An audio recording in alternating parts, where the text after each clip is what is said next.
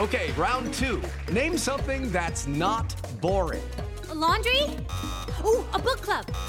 Computer solitaire, huh? Ah, sorry, we were looking for Chumba Casino.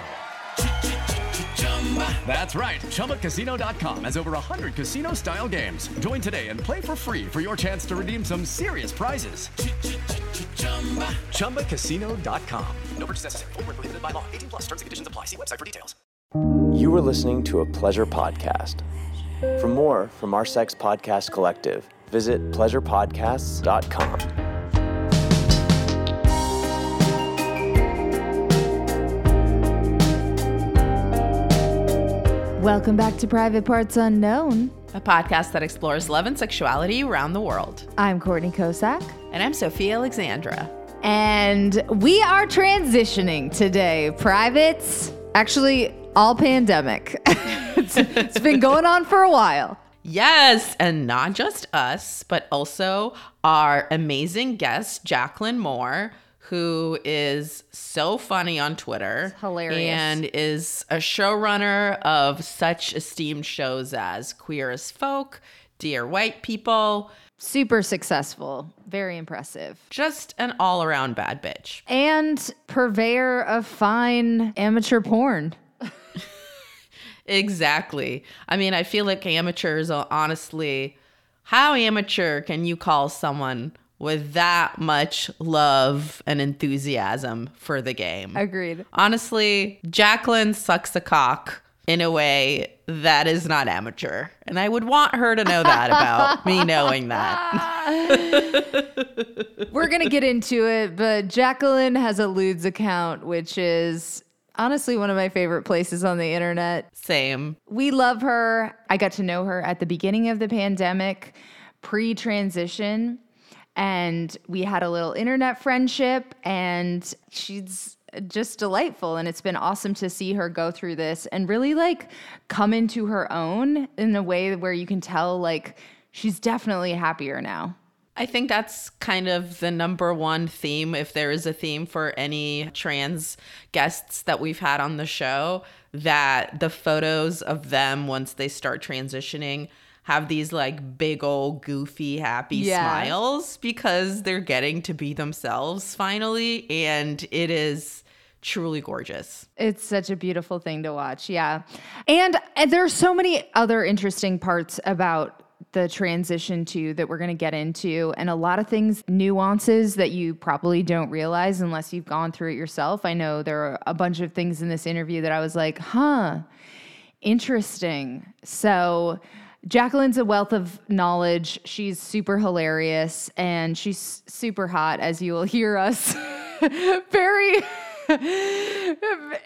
hardcore flirt is one of our... Yeah, I mean, it's essentially that cartoon thing where the heart thumps out of the chest and the eyes go out of the head and the steam comes out of the ears and it's like, ooga, ooga. And it's like, all right, you two are interviewing someone. Take it down. Normally we try to keep it in our pants a little bit more, but hey, I stand by that. Journalist who never knew her. I stand by it 100%. We apologize to everyone listening, but you will soon find out exactly why we're so obsessed with Jacqueline. So here we go.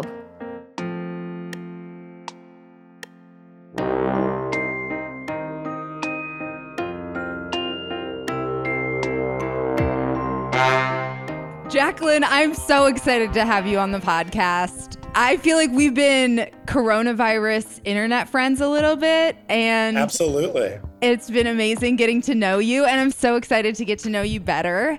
Welcome to the pod. Welcome to the podcast. Yes. First of all, welcome. Thank you so much. It's a joy to be here. It's a joy to have you.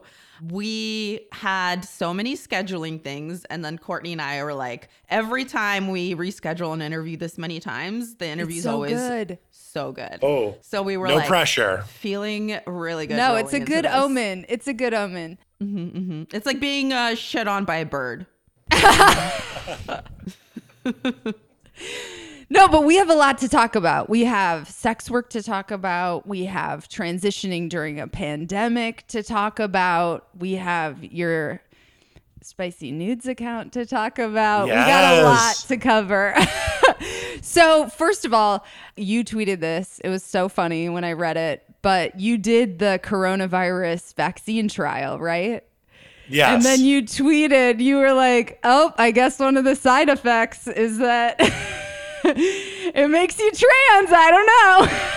Look, Pfizer is trying to cover the truth. And the truth is that if you get the coronavirus vaccine, you'll become a tranny. That's just how it works. And let me tell you, being allowed to say that word, I love it. It's so fun.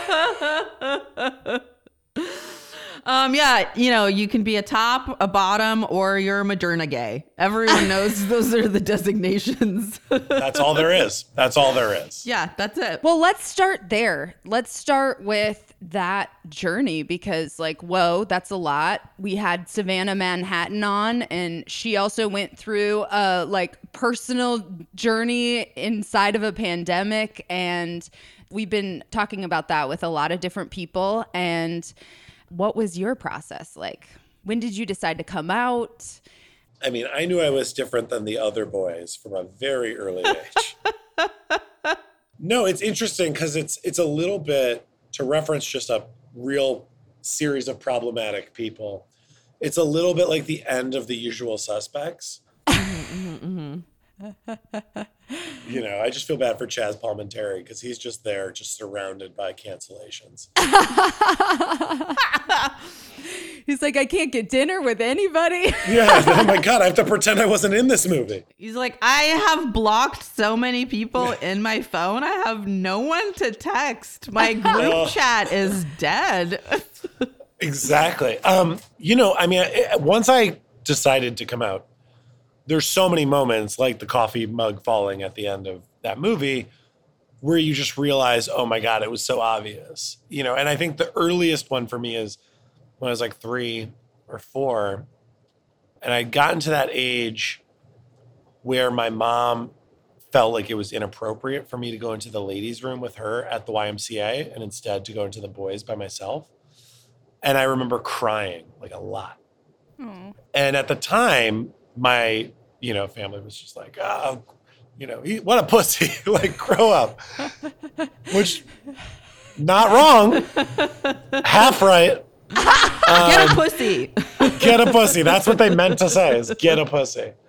And so, yeah, at the time, in hindsight, it's oh, no shit. I just felt so much more at home. Where did you grow up, Jacqueline?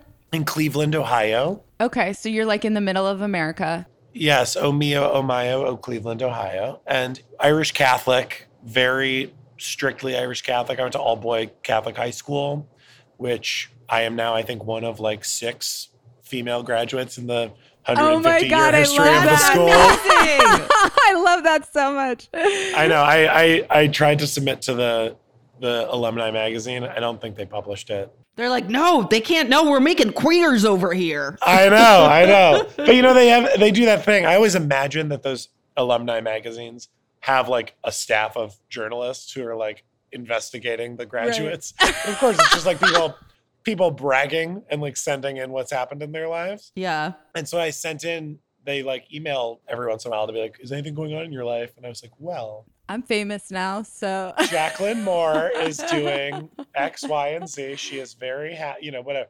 We'll see. I don't think they published it. Yeah, so I went to all-boy Catholic high school. I hated it, obviously. Who could say why? Were you out as bi at that point? No, but people knew. I mean, I definitely, I was having sleepovers where I was blowing people and having circle jerk kind of sleepovers with people who are now so nice. People who are now straight and married, and I'm just but I know what your dick tastes like. So yeah, and so I definitely, people knew I was queer and to whatever. I wasn't out, but I was out-ish. Mm-hmm. And then I went to NYU and very quickly became more out as a bi person, sort of right away, and started doing sex work pretty much right away. Literally the first week I was at NYU, I answered the ad on Craigslist adult work for bartenders. I throw air quotes around bartenders, but it was actually bartending. It just was bartending plus, I would say. But did you know? Did you know what it, the ad meant? No, I didn't know for sure, but I knew that it said you had to be 18 plus, and in New York you have to be 21 plus to be a bartender. So I knew some shenanigans were afoot, and I knew that it was in the adult work section, which I was looking through. So I definitely had some inkling. Yeah, so that's what I was going to say. It seems like, was for you exploring sex work and exploring your sexuality tied together? Yeah, I mean, literally the first day I was at NYU, I discovered Excellent DVD, which had glory holes in the back, like video booths, porn booths, and just like started being like, oh my God, like just all of the blowjobs I can give. I love this.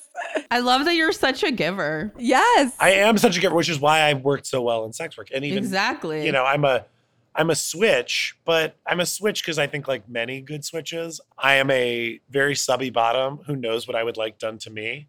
And so like if somebody else is a subby bottom, I'm like, oh, I can get pleasure out of doing unto others as I would have done unto myself. To just like bring the full Catholic circle. Yeah. And so I answered an ad for adult for bartenders on Craigslist, and then ended up going to a job interview at it was like in an office, which was weird. But it was like an abandoned office. Like it was this office. So it was this office building in like Herald Square, like across from Macy's. And it was like a Wednesday afternoon. And it was empty. Like it was like totally empty, which is like a very eerie thing to be in a New York office building that has nobody in it.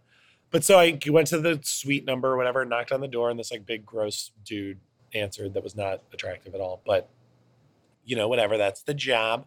And he like invited me in, and the office behind him looked like an SEC raid had just happened. Like it was just like paperwork everywhere. And yeah, I was gonna say just like, bags of shredded documents for some reason. Exactly, like computers with like the hard drives pulled out of them. Like it was just like cables and toner, a thin 100%. Exactly. It was some real like the last third of Wolf of Wall Street vibes.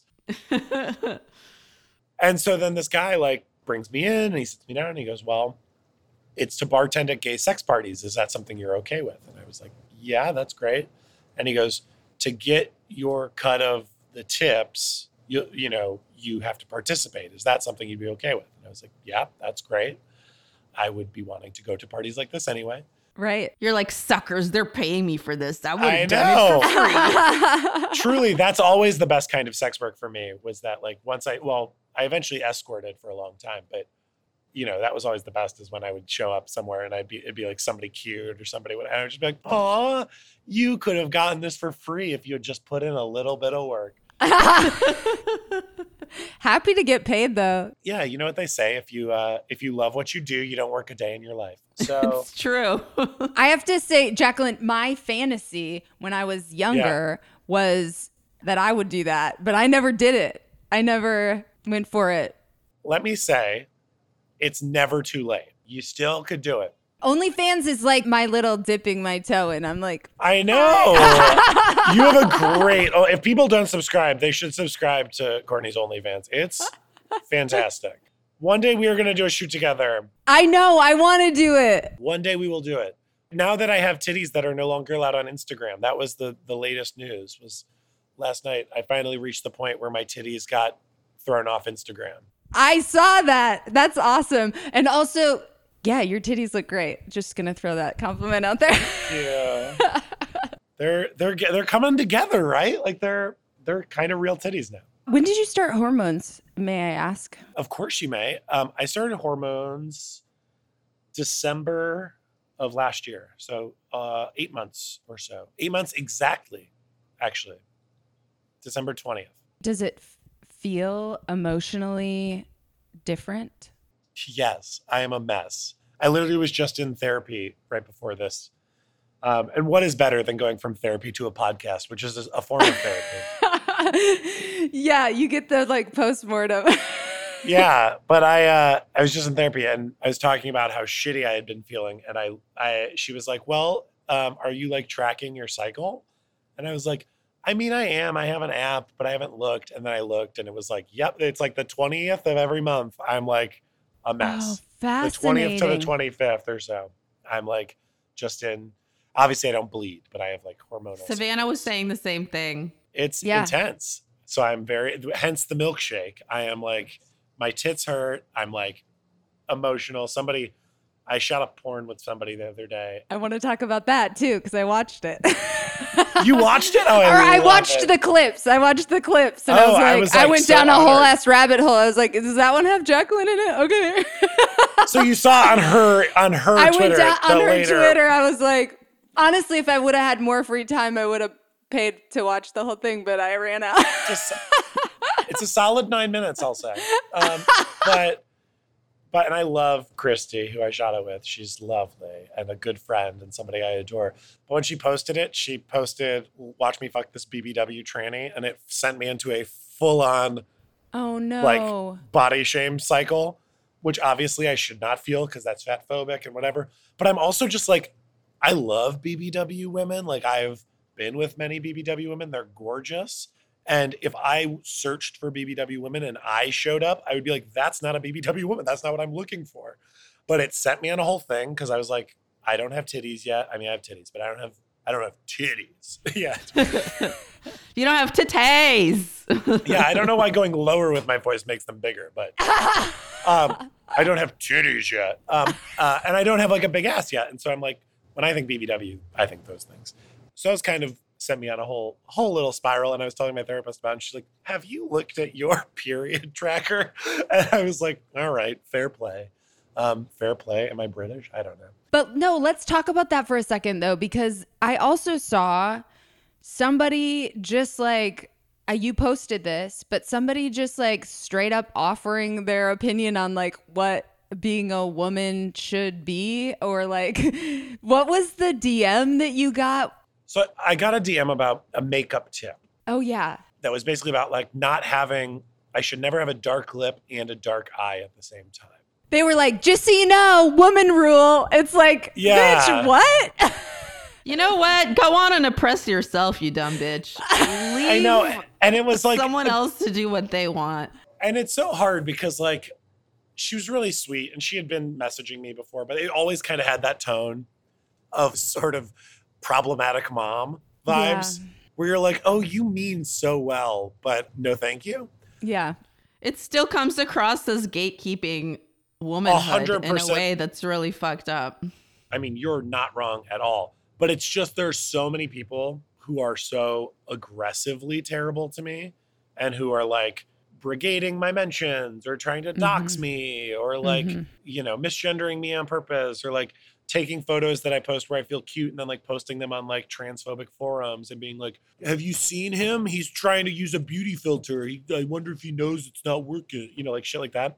So that it's adjusted to the point where if somebody's going to be like, oh my God, girl, you look so cute. Let me give you a tip. And it's like an unsolicited tip. Yeah. I'm like, oh, I don't like this, but like also you said I was so cute. Like I was sort of like everybody's on such a curve because transphobia is, especially I'm in New Orleans right now I'm show running the new Queer as Folk. Congratulations, Amazing. by the way. Fuck yeah. Thank you. Yeah, it's really wonderful. And it's set here. So I moved down a few months before we started to like write here because I was like, well, I haven't lived there as a trans person and whatever. And it's been interesting because it's like very welcome. It's like more welcoming than Los Angeles and New York to trans people while also being more hostile to them. Like the people who are welcoming are very welcoming. It's like very familial. It's very like, girl, you're one of us now. Like you're on the text chains. You're coming here. You're coming there. Do you need a drug dealer? Do you need a blah, blah, blah? Like, what do you need? We got you. I need that level of service in LA. You know what I mean? Exactly. But then the people who hate you feel no shame about letting you know they hate you. They feel no shame about hitting you. They feel no shame about touching you. Damn. Yeah. And look, I've like had beer bottles thrown at me in Los Angeles. So it's not like only physical violence happens here. Trans shit is where gay shit was 30 years ago. Like it's, I would say in LA and New York, like people know they're not supposed to be transphobic anymore, but they are. And they just, but it's polite transphobia. I won't get told we won't serve your kind here, but I'll be told like I don't fit the dress code and I'll like look down and be like in a cute dress and be like, what about this doesn't fit the dress code? It's just different. And also like queerness in LA and queerness in New York are kind of like assimilationist. Like they are the culture in some ways, or at least they're like very, if they're not the dominant culture, they are among the dominant cultures is like queer culture. Whereas that's not the case in New Orleans. Like there is a healthy queer scene, but it exists in sort of constant juxtaposition with a not queer world. And so it is more defiant, which makes it more welcoming. I don't know. Anyway, very interesting town to be a queer lady in. Hey, just because you're grown up doesn't mean you've outgrown bedtime stories. Whether you want a story to turn you on or wind you down for better sleep, Dipsea helps you get in touch with yourself for some extra sweet dreams. I love that ghost stick. Dipsea is an audio app full of short, sexy stories designed to turn you on. Each Dipsea story features characters that feel like real people and immersive scenarios, so you feel like you're right there. Find stories about an off-limits hookup with your professor, meow, or a costume party that takes things to the next level. Or maybe a story where your partner tells you exactly what to do, or you try a new toy together. Yes, yes, yes, yes. All that sounds amazing. And they release new stories every week, so there's always more to explore. No matter who you're into or what turns you on, there is something for everyone. Yeah, and it's really nice to keep finding new favorites. Plus, Dipsea also has wellness sessions that help you learn more about yourself and bedtime stories and soundscapes to help you relax before you drift off. And for listeners of the show, Dipsea is offering a 30-day free trial when you go to dipseastories.com/private. That's a 30-day free trial when you go to dipseastories.com/private. That's dipseastories.com/private.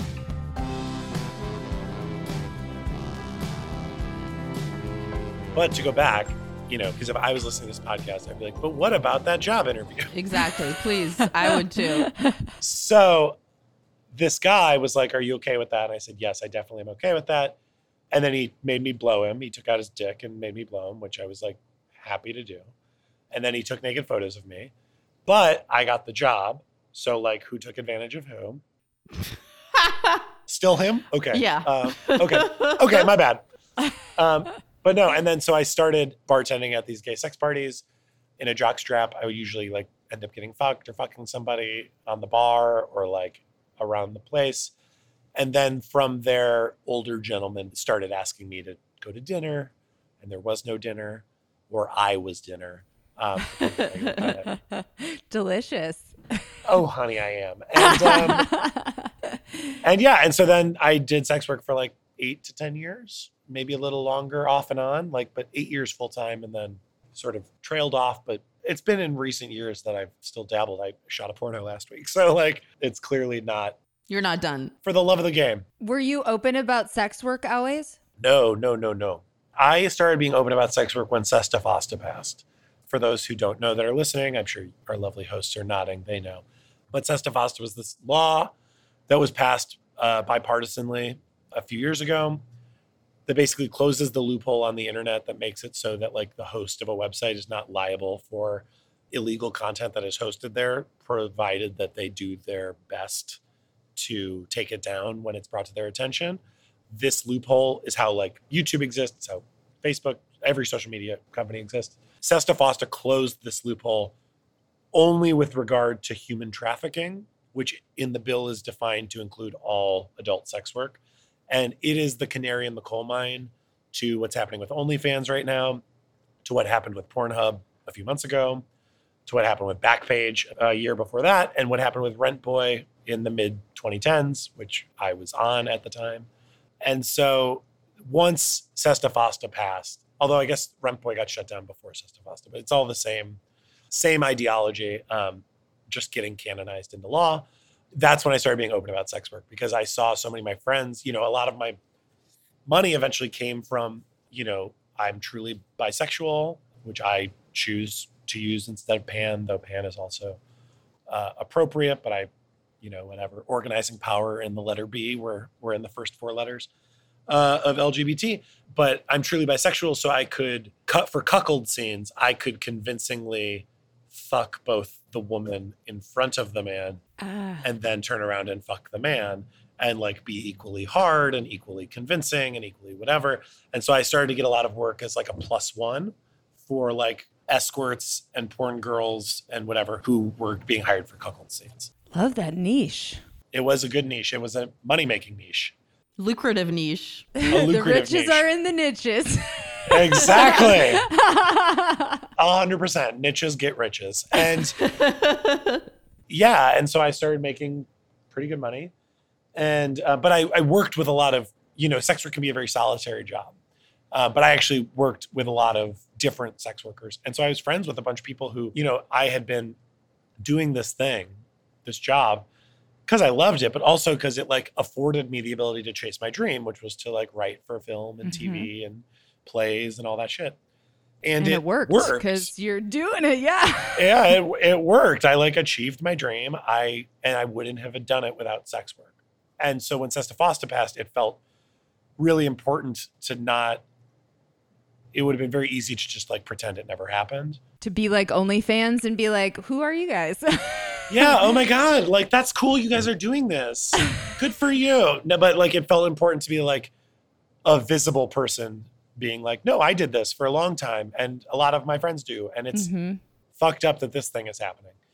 So that's when I started being kind of open about my sex work stuff. And yeah, I still dabble occasionally, much less than I used to.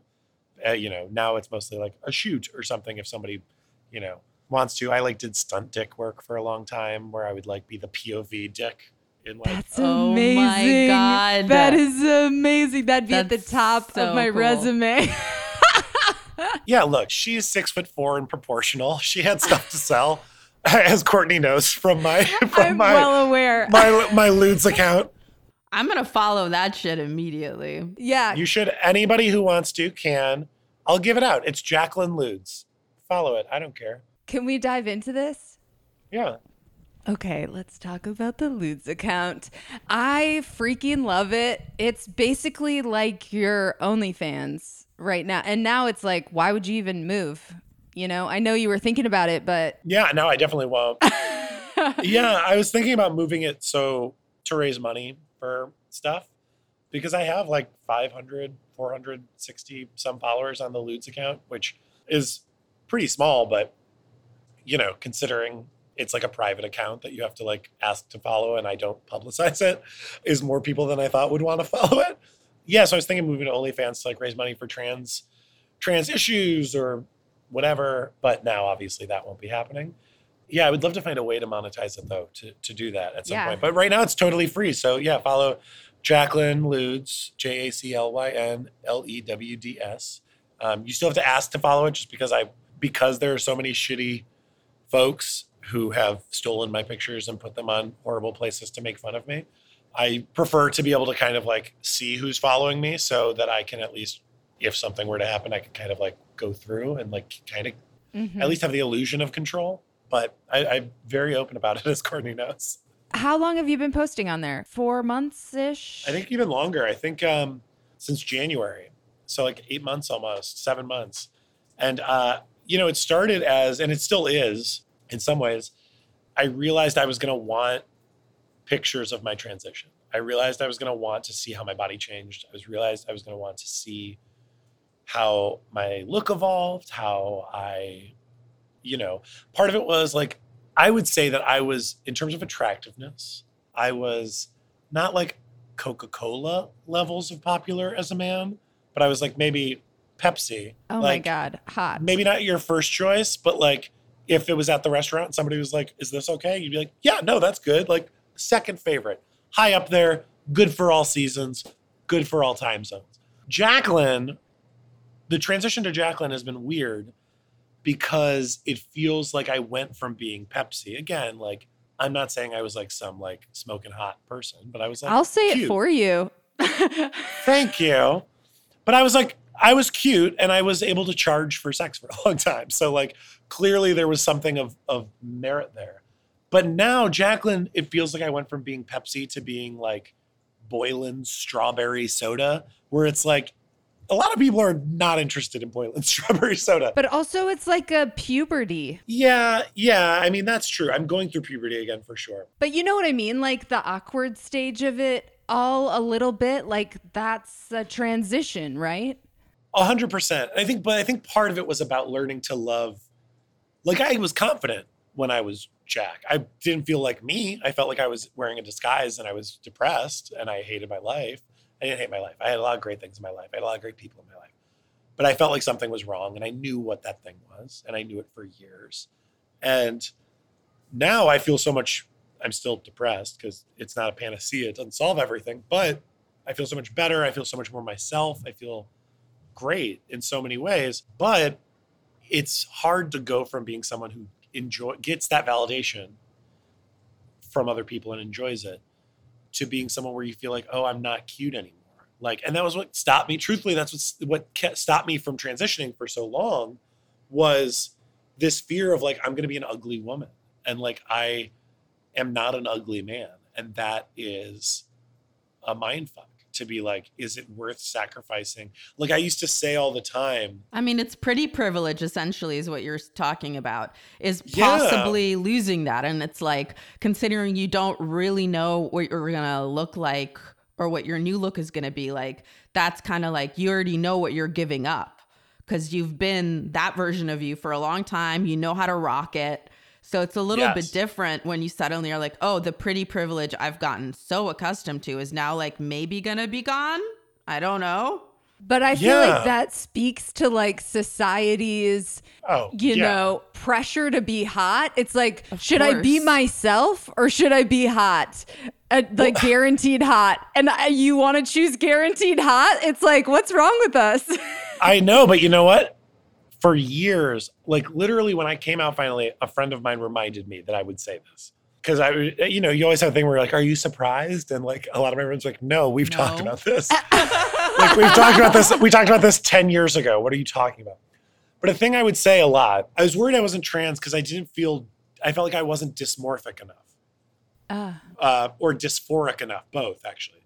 Because I still don't know what I'm going to do with bottom surgery if I'm going to do that. Like, and that's something that people want to ask when it's like not always their business. But I've also am pro destigmatizing and demystifying. So like, no, like I still have a big dick and I'm going to maybe be a girl with a big dick. And like, that might be my future or maybe not. I don't know yet. But, but because I wasn't somebody who like just wanted to like mutilate my body and like cut off my dick or like do whatever. I don't think that's mutilating your body, by the way, but like a lot of people who are what we would call like eggs, who are like assigned male at birth, people who have not yet accepted that they're trans, not yet hatched. Oh, I love that. Yeah. They a lot of times will describe this like revulsion with their own body. And I never quite felt that. I liked my body, but I didn't feel at home in it. And there's like a difference between being okay and being like at home in something. But I would use this as a reason not to transition because I would say I'm not dysphoric enough. That said, if a witch though were to come to me and say, I can snap my fingers and you will be a equivalently attractive, whatever that means, woman tomorrow, but you can never go back and it's a one-time choice, would you do it? I would say yes without hesitation. Like there wouldn't be a moment of like debate. I would just be like, yeah, please do that. And my therapist finally was listening to me say this one time and was just like, that's great, but you do know that like a cis man wouldn't answer the question that way. And I was like, what? And she's like, yeah, cis man is telling the witch no. Like, and I was like, oh, that's a good point. I hadn't considered that at all. That's so funny. And that was one of the things among a few others that like kind of cracked my egg. Also, Christian Cherico. I don't know if you guys know her. She's a wonderful internet person who's a friend of mine who at one point was just like, so you're a trans girl, right? Like, you know that, right? And I was like, yeah, I do. How did you know that? You know, she's the best. Did she answer? How did she know that? Well, I think just talking, I think I was saying a lot just of the hearing same stuff I said to my therapist and she was like, okay, cool. I mean, what essentially it is, I think, is like, if you actually have good friends that you're being yourself around, then they're just going to be mirrors to you at some point. And if you're ready to see the mirror reflecting back at you, a girl, then you're going to be like, oh shit. But they're only going to be able to show you that if you're ready to see it. You know, they can't really. Yeah. But so this was, to bring it back kind of full circle again, this is why I started the Ludes account, was because I was like, I need to learn how to be cute as a girl. And that's not to say like, yes, cuteness is in the eye of the beholder. Yes, attractiveness, all that. We live in a society, and yes, I'm vain, and that's a problem that I'm working through. But also, like, I wanted to learn how to be sexy, and like learn how to feel sexy, maybe even more importantly than being sexy. And that is why I started the account and started taking nudes, and part of it was body documentation, part of it was like just documenting my journey and like that process. And it's been so rewarding. I love it so much. And I think it probably serves a similar purpose in some ways in my life that Courtney, that your OnlyFans serves in yours, of just being this like a way to connect with a part of myself that maybe doesn't. I totally feel that, because like I'm in a relationship right now and I love this fool and like I might marry him, but part of me is like, is this my whole sexuality now? Because it doesn't feel like that, you know? And so I get a place to play with that kind of safely. On your own terms. Yeah. On my own terms. But Jacqueline, what has been awesome about following your account, and I feel like I've been following it pretty much from the beginning. I think you were one of the first people to follow it. Yeah. So no, I love it. Please be thirsty whenever you want. Courtney was just sitting there being like, I had actually started following before you started the account, so yeah, I signed up and there was one follower. It was very weird. Courtney was like the Tom on MySpace of my Ludes account. Like, you sign up and it's like waiting for you. You're like, how did she poke me on Instagram? This is so I hope fucking things weird. turned out okay for me.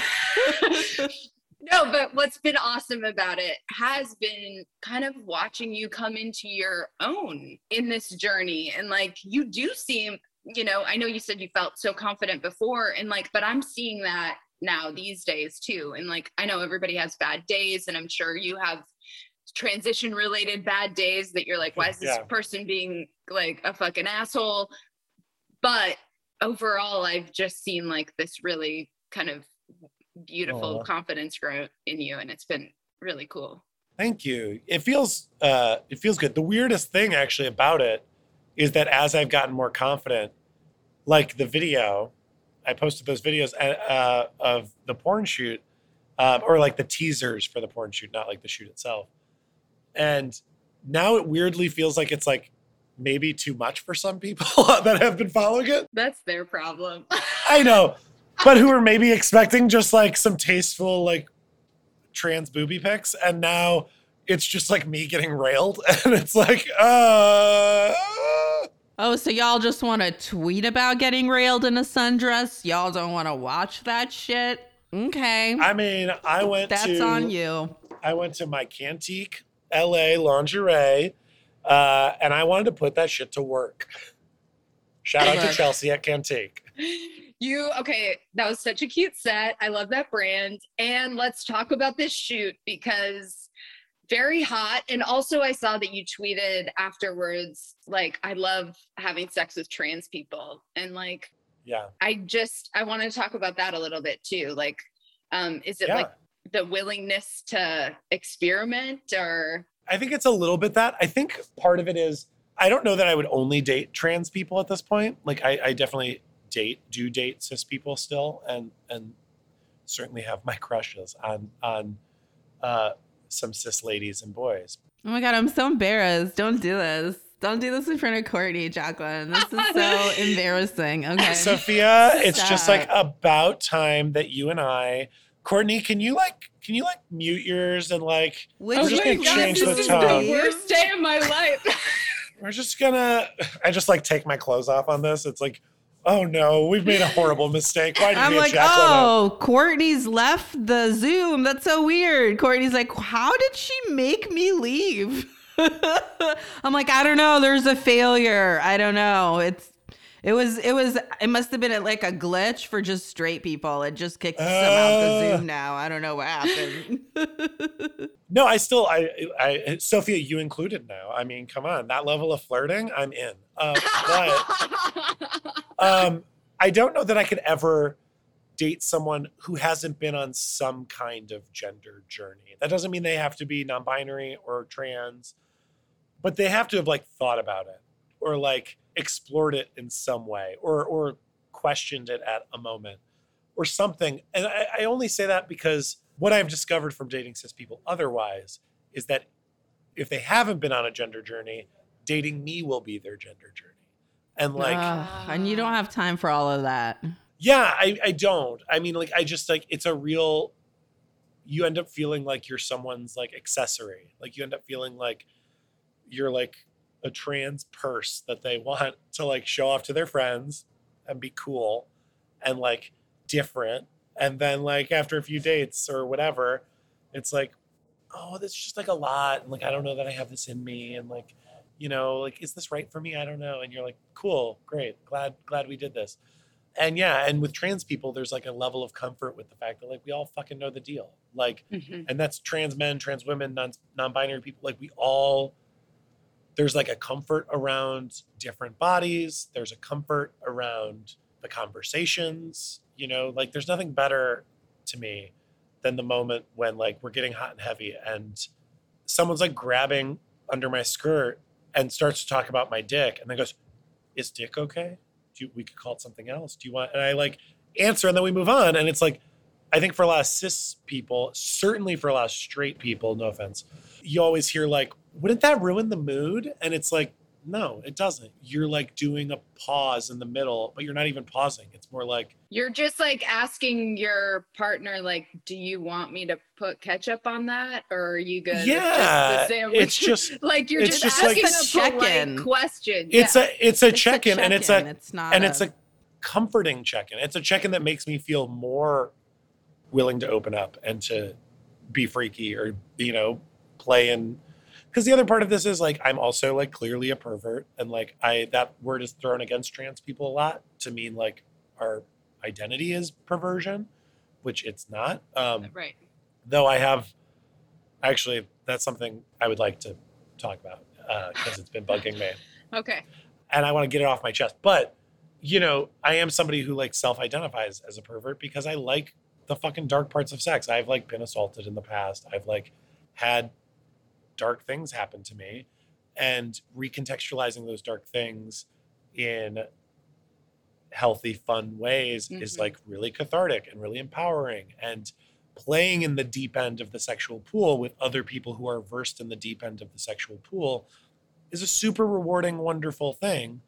And I feel like trans people, I don't want to paint with too broad a brush, but I don't know any trans person whose transness has not been tied to trauma in some way.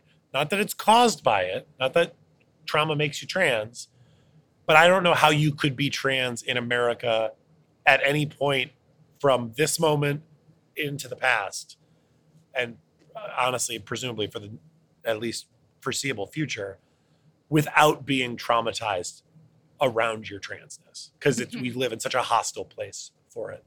And so I don't know. I feel like trans people are much more, I guess, open-minded, or feel much more open-minded about so many things to me. Yeah, what you're saying is also reminiscent to me of like my Black friends talking about how it's sometimes exhausting being the first Black boyfriend or the first Black girlfriend that a white person has.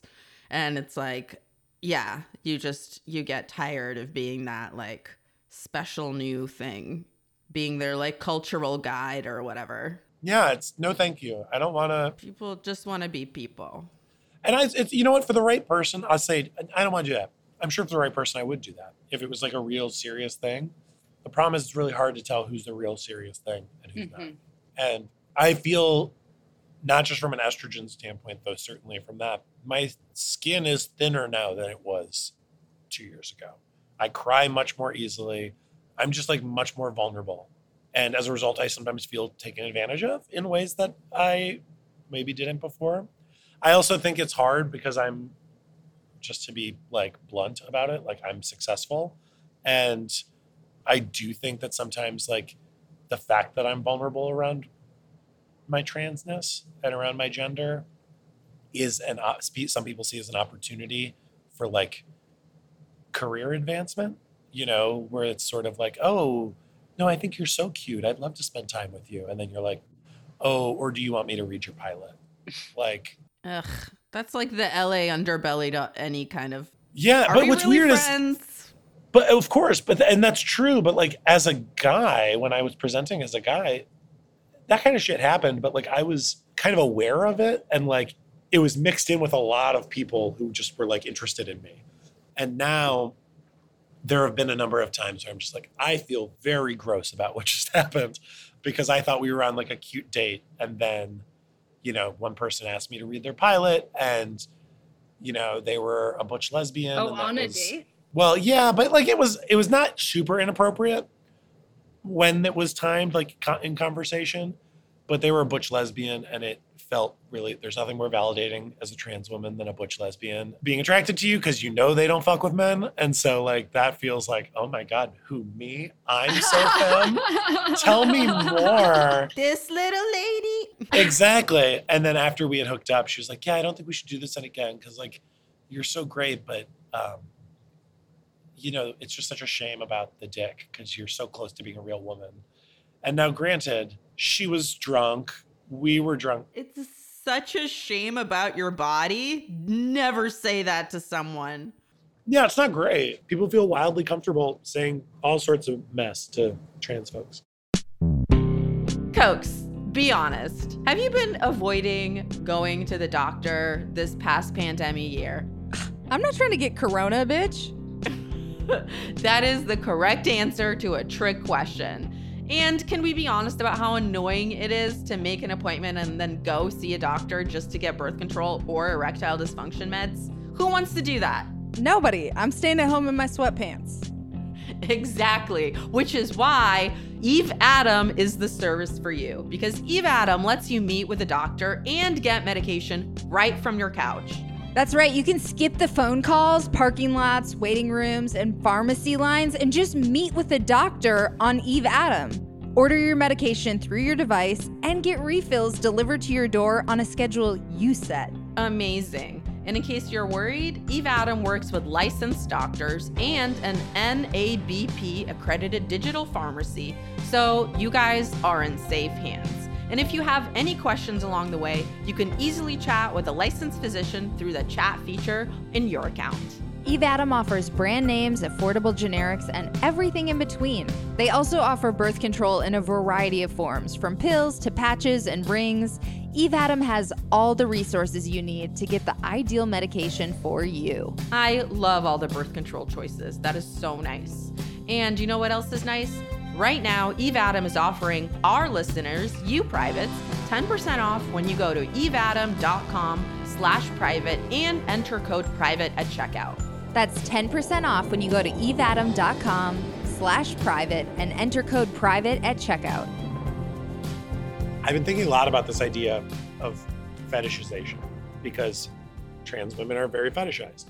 And I, like any good hoe, I'm happy to be fetishized. Totally. Fetishize me, daddy. Like, please. I was literally just going to say that. Sophia, you're just, I love the way your brain works. Stop.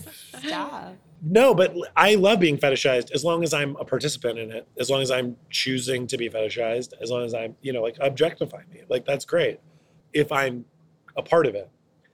But the other side of that is that, you know, there's a big crossover, right? There's a whole industry of porn that basically like plays with trans identity, that plays with queer identity. You know, you have your forced bi porn. You have your feminization porn, sissification porn. Mm-hmm.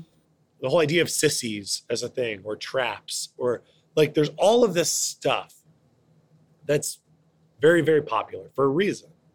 Now, I think part of that reason is because our society does not allow these conversations around gender to basically happen, especially for men, but also just in general. And so therefore the place these conversations end up coming out is in porn, because that's a private thing. And when you're just left with the anonymity of the search bar, you can be your real self. So I do think there are probably a lot of trans women who like fuck with, or a lot of like eggs, pre-trans women who fuck with sissification porn or feminization porn or domination that's built around that kind of stuff, whatever. And I don't think there's anything wrong with that. That is, sexuality and gender is a complicated thing.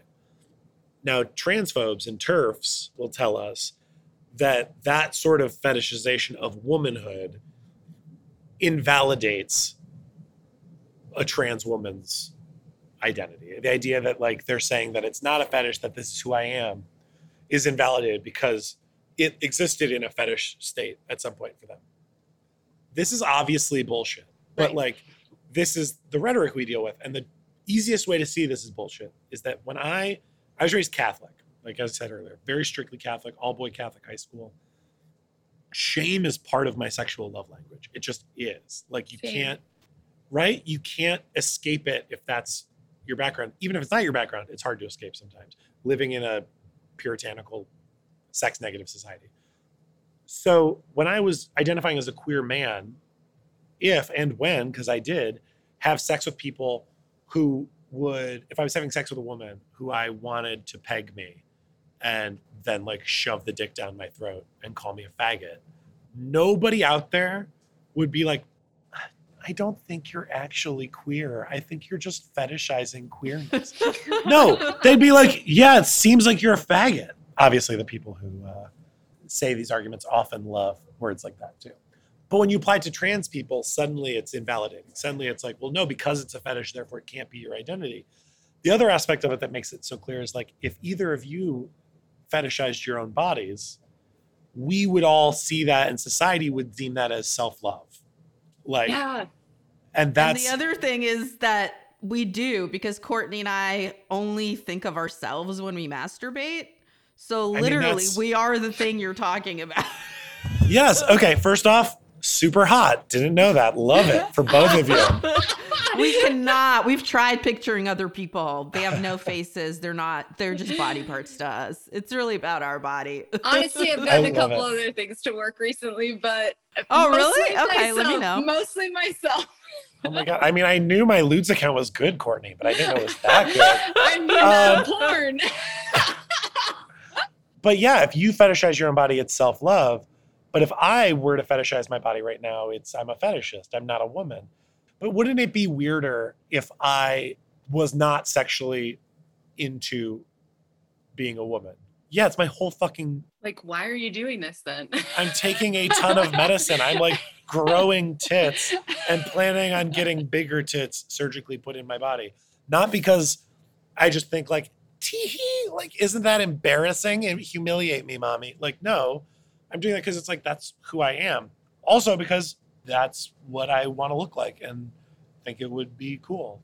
It's weird to feel like you have to justify your identity. I also want to point out that like this is the same argument that is used by like men's rights activists and incels about women who are into rape fantasies, which like, hello, right here. Me too. And I feel like most of my friends who are women have rape fantasies. And it's not because we're out here trying to get raped and we want that. And that's like an example that women want to be subjugated. No, that is a safe way to interact with a thing that is a daily fucking fear and reality. And it's the same way that we were saying, hey, I'm not trans because of trauma, but being trans comes with trauma in this country and in this culture. Same with being a woman. It comes with a ton of trauma. And the way we work through that trauma is in these different safe ways. So just because I watch something that makes me get off in a way where I'm like, okay, now I shut my laptop and I'm done, or it's in my bedroom where I control it, does not mean I'm out here just being like, well, I'm just want to be subjugated and really I'm just looking to get raped. That is not what fantasies are. I totally agree. All right, y'all, it's back to school for your sex education because we just got new Like a Kitten boxes. I love Like a Kitten time. When that box comes, I am so thrilled to crack it open. There's always so many fun things there. What did you get this time? Oh my God, I got so much stuff. Those sound effects that you heard earlier, those were actually our orgasms. Yeah, just our clits vibrating. That's what you heard. Okay, let me talk you through it, Sophia. I got Think Clean Thoughts toy cleaner because I needed some new toy cleaner. I was getting really dirty, and so I'm very happy to have that. I got some new kitten ears, which I know you'll appreciate.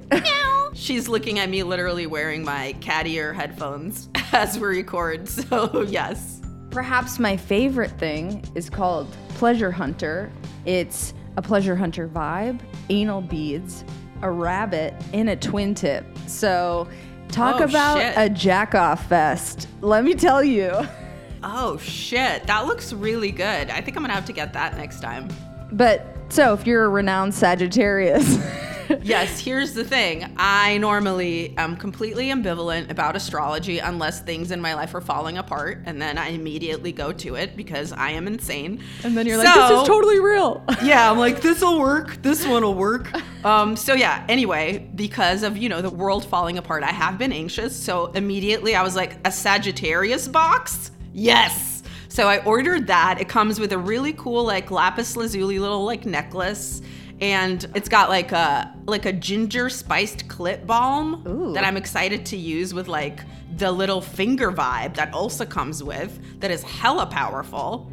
So yeah, all of that looks great. I also got a bath bomb. I got a book about goddesses that I'm very excited to learn about. And I got a little cute black satin robe with a kitten embroidery on it. I got a robe too. I love it. Oh, did you got a black one too, or did you get another color? I got a black one, but I got the fuzzy one. Yeah, I got the silky one, and it's really cute. And what else did I get? Oh, and I got some really good lube. Ooh. So if you want to go back to school for your self-love and your own sexuality, which I encourage you to do. Or you want to pamper someone in your life. Hell yeah. Well, you are in luck because right now, Like a Kitten is offering our listeners 20% off and free shipping when you go to likeakitten.com/private or enter code private at checkout. Yeah, seriously, that's incredible. 20% off and free shipping. You guys, you have to go to likeakitten.com/private. Meow. And let us know what you get. Oh, I also got these very hot bracelets that are actually handcuffs. Ooh. They're so sexy. They're gold and whatever. Anyway, get this box for real. I'm into it.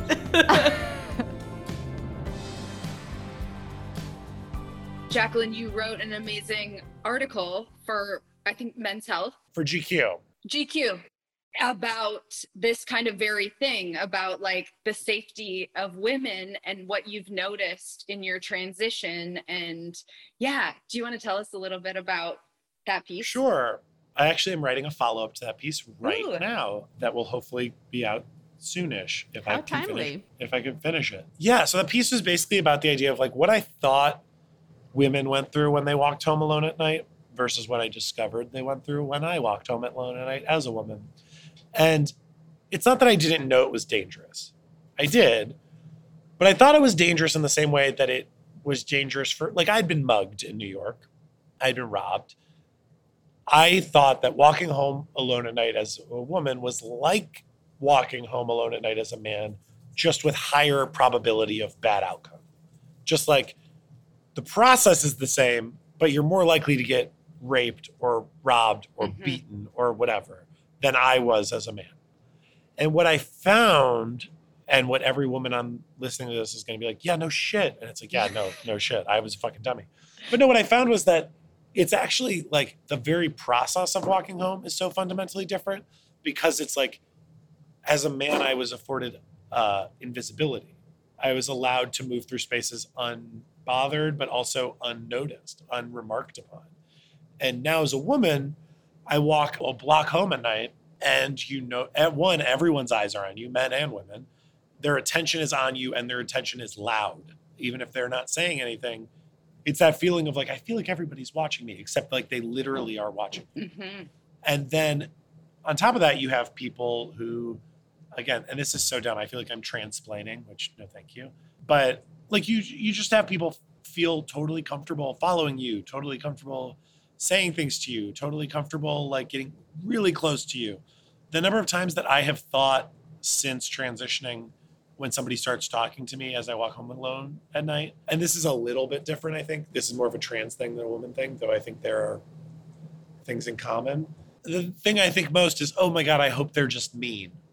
I feel like for women, it's probably like more of a, oh no, I hope they're like nice and go away. Like whatever. Whereas like for me, it's like, they're definitely not going to be nice. They're definitely not going to be nice. There's no way it's going to be nice. But if I'm lucky, they'll just say mean things to me and they won't do things to me. And that is a mindfuck. And it made me realize that the number of times where I'm like, text me when you get home. When somebody would text me when I got home, I'd be like, oh my God, thank God, everything was okay. And what I realized, and kind of the kicker of the piece, is this idea that like there's a big difference between getting home and being okay. And like, just because I got home okay doesn't mean it wasn't a walk full of trauma. And like that is, I think, the thing that honestly, there have been so many things like that where I'm just like, I feel like I have new appreciation for the women in my life.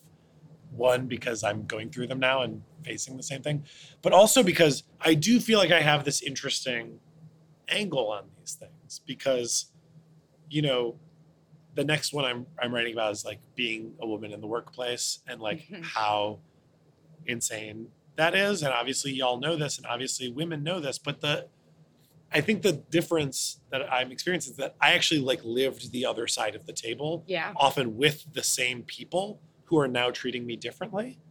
And what it does is our society doesn't just traumatize women, it gaslights them about that trauma. Yes. So well put. And it makes them doubt if that trauma is actually real or if it's in their head. So for instance, it's like if you are pitching a TV show, just from my own experience, if you're pitching a TV show as a woman, if they pass on it, and they seem dismissive of it, you might deep down be like, I feel like maybe if I was a man, they wouldn't have done that. But you don't really have confirmation that that's true. And there's part of you, at least according to my friends who I've talked to about this, and that could just be their experience, but there's part of them that's always like, but maybe, how do I know though? Maybe it's just like, this isn't the right idea. Maybe that's not the right place. Like, am I reading too much into it? It's not just that the trauma happens. It's then it happens to you in a way that then forces you to question your own experience of it and almost make you doubt yourself. Whereas I literally have like sold shows to some of these people and with some of these people in some cases as a man and had notes calls with them as a man and then had notes calls with them as a woman. And by the way, a much more successful woman than I was when we had done this the first time around, when I was all fake it till you make it confidence. Like, I don't have to fake it anymore. Like, I know what the fuck I'm doing. Like, I am the person I was pretending to be 8 years ago, other than the gender. And now my expertise is doubted in a way that Jack's expertise, when he had none, was not doubted, and that so confidence, it's all a confidence game, right? Like, and like, that's where con artist comes from. That's where, is this idea of like, you need someone to have confidence in you in order to get what you want. In order to pull a con, you need their confidence. Like, all right, for instance, it's that there's that old expression that women love and I love now too, for a whole different reason, which I'll get to in a second, which is, God grant me the confidence of a mediocre white man. Mm-hmm. Yep. And the truth is that's real. But the thing is, it's instructive, right? Like, it's actually like, if you want to like sum up what Sheryl Sandberg's Lean In was about, That's basically it. It's like, act like a white guy. And like, you know, you will be maybe treated better. And the truth is, that's good advice. Like, you do need to fake it till you make it. You do, like, women do need to accept promotions before they're sure they can do those promotions. Because the white guy in their position would, I say this as someone who was a white guy in that position, you just take the job and you figure it out. And I would see my female friends who were brilliant, talented, wonderful artists and women get offered show running jobs and be like, I don't know if I'm ready to do that. And it's like, what are you talking about? Of course you're ready to do that. You've been done, da, da, da, da, da. And they would doubt themselves. So it's easy to just say like, yeah, do that. And what I now realize is it's like, well, after a lifetime of being told no, or being made to doubt yourself in a million ways, just saying fake it till you make it, just saying have the confidence of mediocre white man is the epitome of easier said than done. Right. Because it's asking you to like deprogram the way society has programmed you and continues to program you on a daily basis. Real quick though. Just do it right away. Just like real quick. Make it happen. Just real quick, change the entire way the world works and your outlook on it. And that's such fucking bullshit that's like, and as a pragmatist, it sucks to be like, and yet like, yes, you have to like, but it's the same way where it's like, there's this thing that's constantly happening, right? Between idealism and pragmatism, where it's just like, this is a bullshit thing that we all, this world we live in, but what are you going to do about it? Mm-hmm. And the deck is stacked against you. I now have been assaulted 3 times in the 8 months since I have transitioned. Not sexually assaulted, but like physically assaulted. I'm so sorry. It's okay. I mean, it's not okay, but it happens. But I could sit here and talk about how fucking awful that is, and it is. But the truth of the matter is, like, instead what I spend my time doing is thinking about, like, well, how do I make sure that doesn't happen again? How do I make my life better? How do I make this safer for other trans people? And so like, that's sort of my driving, you know, whether it's in my career where I want to like build a place where trans and queer people can tell stories and build a production company eventually that does that. And like, that I can give people jobs and opportunities, whether that's like pushing to be a public person with a platform about this stuff to hopefully open more eyes to it, to make the world kinder, whether it's like literally going to, you know, city council meetings to talk about shit. Those are all like, they're not going to solve it, but they're like the best of a series of bad options of like, how do you deal with something that's fundamentally fucked? I think sometimes, especially in America, we are trained by generations of pop culture and our own myth making to believe that we are one election or one something away from fixing it all. But the truth is, like, as much as you should be politically active and as much as all that's true, the things I find myself thinking more and more about are about like mutual aid, are about like building community, are about making life better for the people in your immediate vicinity that you have more control over. Like, I can't unfuck the United States of America, but like if I could fuck like the block I live on, or like the bar I go to, or, you know, my friend group, like that's real change for some number of people. And like, that also feels attainable in a way that like the guild, for instance, the Writers Guild of America does not cover almost any trans healthcare. They cover 4 things on their list, 4 bullet points. 3 of those bullet points are hormones, just said in different ways. So 1 bullet point is access to hormones. 1 bullet point is a therapeutic meeting to talk about the need for hormones. And the 3rd bullet point is like blood tests to check your hormone levels. And then the 4th thing they cover is bottom surgery after some amount of time and letters and blah, blah, blah, blah. That's it. Everything else, facial feminization, breast augmentation, breast removal, puberty blockers for youth, literally like a laundry list that's like a page and a half long of things that they deem cosmetic and therefore unnecessary. Now, there's only like 50 trans people in the Writers Guild. Like, it's a very small community, which is itself a problem. But the Writers Guild of America holds up itself as having this incredible healthcare plan that every 4 years, 3 years, we sign a thing that says you can strike on our behalf. And the reason they do that or the way they get us to do that is by saying, well, you don't want to lose your amazing healthcare plan. We have the best healthcare plan, and this is why, and da da da da da. And it turns out that's only true if you're not a trans person. Okay, that's awful. That's not going to change the world, but that's something like I'm fighting actively and like working with the union and working with other trans members and like trying to make it so that is no longer true. Now, is that selfish because I am going to need those surgeries at some point? Yeah, but it's also for generations of trans people coming up. If you're a young trans writer and you get your dream job, you should be able to like get the healthcare you need. And the fact of the matter is, I've had a really good year selling stuff. I've sold a few shows this year, and I don't say that to brag. I say that to say like, this is about as good of a year I can have. Mm-hmm. And yet it would be more financially beneficial for me to work 25 hours a week at Starbucks and use their healthcare because they cover all this stuff than it is to sell projects to multi-billion-dollar corporations that will make them hundreds of millions of dollars potentially. It's more financially beneficial. Yeah. So, that's an example of something where it's like, it's not everything, but it's like maybe a little way to like make something better. But it's also like the personal is political. There's nothing embarrassing about wanting to improve where you are and what's around you. Like that is how we do get shit done. Like that's fundamentally how it is. It's like the people that organized unions weren't like bosses. There were people who were like, we need these fucking unions because they're closing the doors in these factories and we're burning to death. Like maybe we need to do something. So that's how any change starts. So like, I think it's super admirable and awesome that you're putting time and a face to that. You try.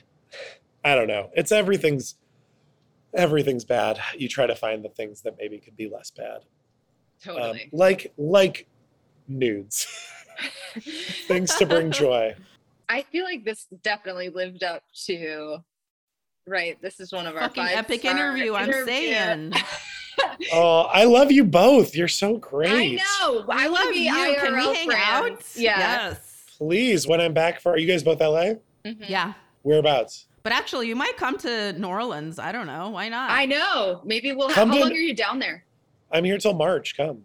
Oh, we were going to go we want to tour the, what am I trying to say?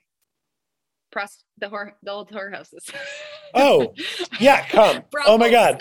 Please come to the old whorehouses. And the last time I was in New Orleans, I mean, the only time I've been, it was like the fucking best trip. I literally canoed on the bayou.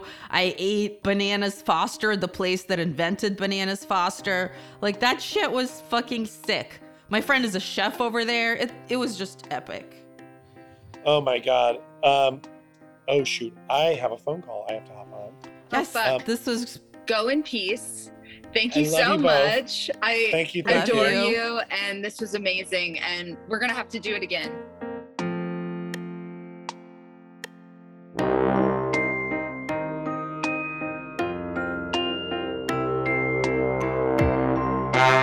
So I hope you guys enjoyed getting to know our new BFF. This is really hilarious, you guys, but the interview actually ended because Jacqueline had to go take a call for her badass job. And we had just been on the Zoom for like, I don't know, an hour and a half at that point. It was ridiculous. Yeah, it was definitely one of those things where it's like, how much of this is an interview and how much of this is you guys trying to date me on air? We definitely really enjoyed the whole interview and didn't want it to end. So thank you again, Jacqueline, for sharing your experience and giving us a lot to think about. There is a lot to learn from this conversation, and we're excited you chose us. You corny bitch. Welcome back anytime. No, this one is you just flirting solo. I do not subscribe to that. I am smoother, Jacqueline. Call me first. No, call us together. But listeners, we got more where this came from because, believe it or not, our Belize series is literally coming up next. And privates, it is fucking worth the wait. It's fantastic. Yeah, dude. This is a delicious series that we've been dying to share with you guys. Until then, you can chat with us about the show, about Jacqueline, about anything. You can find me on Instagram and Twitter at The Sophia. That's SOFIYA. And you can find Cokes at Courtney Kosak, KOCAK, on everywhere. Everywhere you can come find me. And you can find the show at Private Parts Unknown on Instagram and Facebook, and at Private Parts on Twitter. P.S. Fuck Facebook. P.S. Yes, fuck Facebook. Also, if you want to sign up for our newsletter where we give you some hot tips, sex and travel, all kinds of interesting stats, awesome mini interviews, has some masturbation tips, it has product recommendations, deal breakers, dating. It's amazing. You can sign up for that on privatepartsunknown.com. We'll see you in the inbox. Martha Stewart voice. It's a good thing.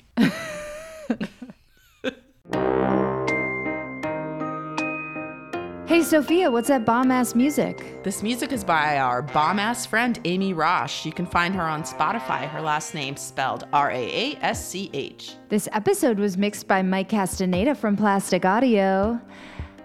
Michael, you're everything to us. We dream of you night and day. It's a wet dream.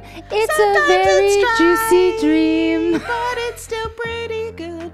Who doesn't love a dry hump? Michael. I feel like we successfully sexually harassed our editor in our outro, so we should stop now. And also just egregiously butchered every note that there is known to man. That's what they call a double whammy. Bam! I'd say you got cornered, but nope. You got self and coked, man. Ooh, don't get coaxed. And now it's time for the review of the week. I wish we had a new review to read, you guys. We do. I could see the number changed, but I can't read the review. So I don't know what happened, if that happened in another country. We appreciate you wherever it happened, but we need more reviews. Can you send us more reviews? You don't want me to fucking yell at you again. Or maybe you do, in which case, still leave a review and then I'll yell at you even better. Actually, we're going to withhold any more Sophia yelling. That's right. You don't deserve this yelling, Daddy. When you drop that review, she will give you a proper roast. And until then, you will have to imagine it in your head. And I might even throw in a little spanky spank for free. Oh, an audio spank. Oh yes. My God. But only if you leave that review, so. Actually, privates, let us know what you like in the review. You know, you want us to do some ASMR? We will do that. We will yell. We will dedicate a whole fucking minute of our podcast to you. So you decide, privates, by leaving us a review. You go to ratethispodcast.com/private. Leave us a rating and review. We don't like to beg. Not just that, though. You can recommend any topics you want to see us cover. You can shout out something you like, anything. Compliment guests. If you like Jacqueline as much as we did, fucking leave a review for her. That's the least you could do. Exactly. So, anyway, I hope you guys feel like you're in the doghouse, because you are. And we'll see you next time. Bye.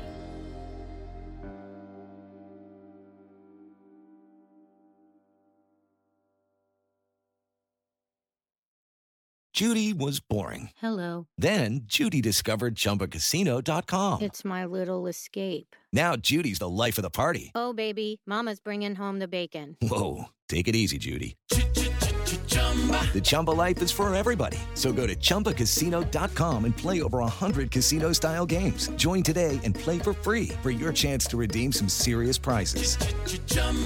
ChumbaCasino.com. No purchase necessary. Void where prohibited by law. 18+ terms and conditions apply. See website for details.